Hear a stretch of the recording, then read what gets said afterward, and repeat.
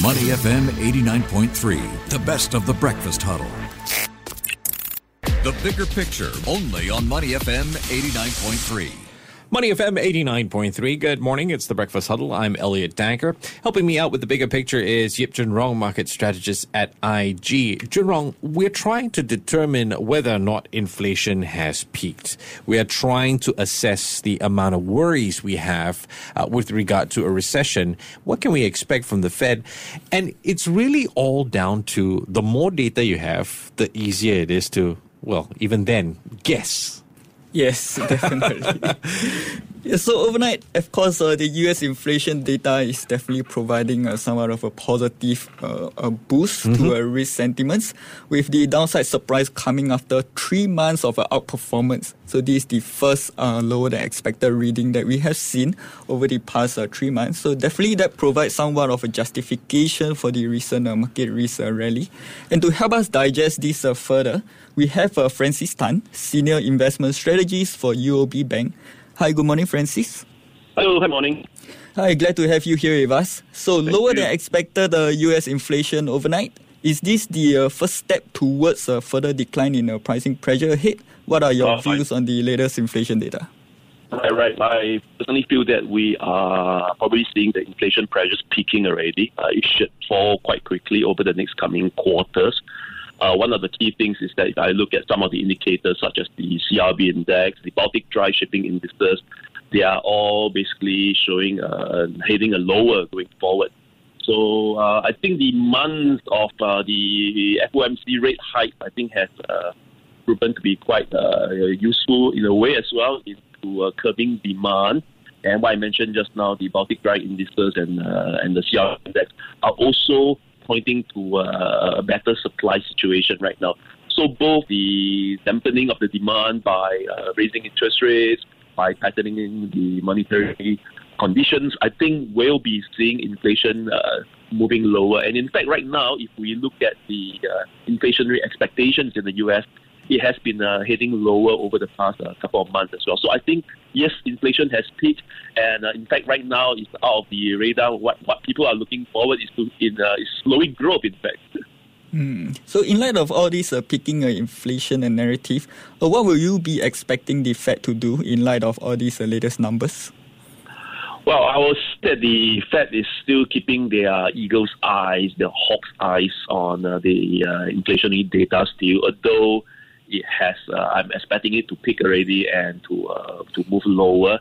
But the case in point is that it's still much higher than the 2% target that central banks, including the Fed, has on their dashboard. So one of the key things is to look out still for higher interest rates going forward, although the pace will be slower. I usually like to call it the S-curve. I mean, in economics or many other sciences, we always see the phenomenon of the S-curve, whereby we can observe that again this year. I mean, in the FOMC rate hikes, for the start, it was a 25 basis point, and then 50, and then 75. Going further, after the inflection point, I'm expecting the Fed to hike rates, but at a much slower pace. So from the interest rate futures market, we are seeing right now the next upcoming one could be potentially a 50 basis point, lower than the previous 75, and then going forward another 2 rounds of 25 basis point. And I think the interest rates will plateau around there. So with the ongoing Fed's tightening approach, but nevertheless coming at a slower pace, as you mentioned, what are the risks of a recession playing out? Wow, the risk of recession really has been on the minds of investors for many months. In fact, today we have been seeing stocks pricing in the recession, although I don't think that we should really use the word recession to term what we saw in the US as a technical recession. I always like to distinguish the two. Technical recession is just a textbook quarter-on-quarter, 2 consecutive quarters of decline, whereby the other recession that we should be a lot more focused on and concerned will be what I call the end-of-cycle recession. So a business cycle starts with a recession and ends with one. So the end-of-cycle recession, the probability is pretty high right now. My own take is that I think we should be probably seeing an end-of-cycle recession at the end of 2023. Right now, many indicators in the US, including in the world, is pointing towards that as well. We have seen the yield curve inverting, not just the 10-2 years inverting, but upon 91 yield curve they are tracking from the US. Long minus short, 91 yield curve, more than 50% have already inverted. And according to a historical analysis done, I've seen basically anytime it goes above the 50% mark, you should be buffing up your portfolios, be a lot more savvy about the upcoming risk that's going to come. Unemployment claims have been moving slightly higher, trending higher over the past couple of weeks. That's another sign. Job vacancies are lower, job quits are lower. People don't like to quit when they feel that a recession is coming. So we are seeing job quits lower. So many of these signs and indicators are pointing towards this end of cycle recession. To extrapolate when it will come, but my extrapolation as of now should be sometime towards the end of 2023. Okay, now probably I will bring your attention to the China's picture. So we have also seen the inflation data out of China yesterday coming with somewhat of an underperformance. So for China, the global economic story is kind of different. So what do you think about China's economy moving forward?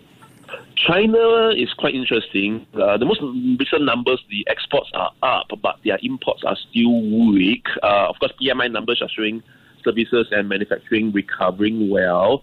So all these are indicative of, to me, the supply side constraints are easing, and that goes to show the global supply side issues are also should be out the window quite soon. But the problem about China is that the domestic demand is very, very weak, and that is because of the zero COVID policy.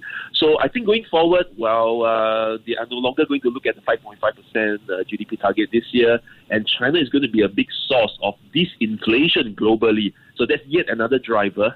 Being the second largest economy in the world, that's yet another driver that we're going to see inflation has peaked and is going to trend lower going into 2023.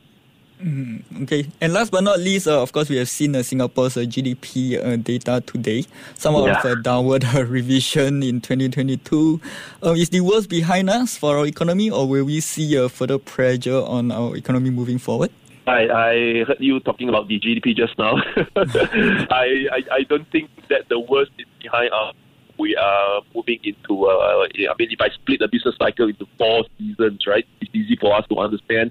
We are currently in autumn, and we are going to expect the winter coming, and that marks the end of cycle recession. So, but though GDP does well, in the second quarter, if you look at it on a year-on-year basis, but if you look at the momentum, the second quarter is actually a decline. It's a slight decline, 0.2% over the first quarter, but this also goes to show that we are probably seeing even slower growth into the second half and 2023 next year. So, well, I think in terms of portfolio, investors really got to be a lot more look up to buffer their portfolios.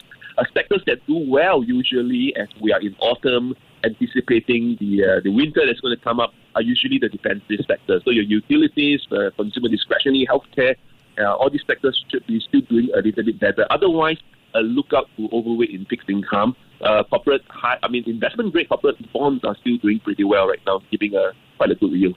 Okay, so some ongoing challenges for Singapore's economy right ahead.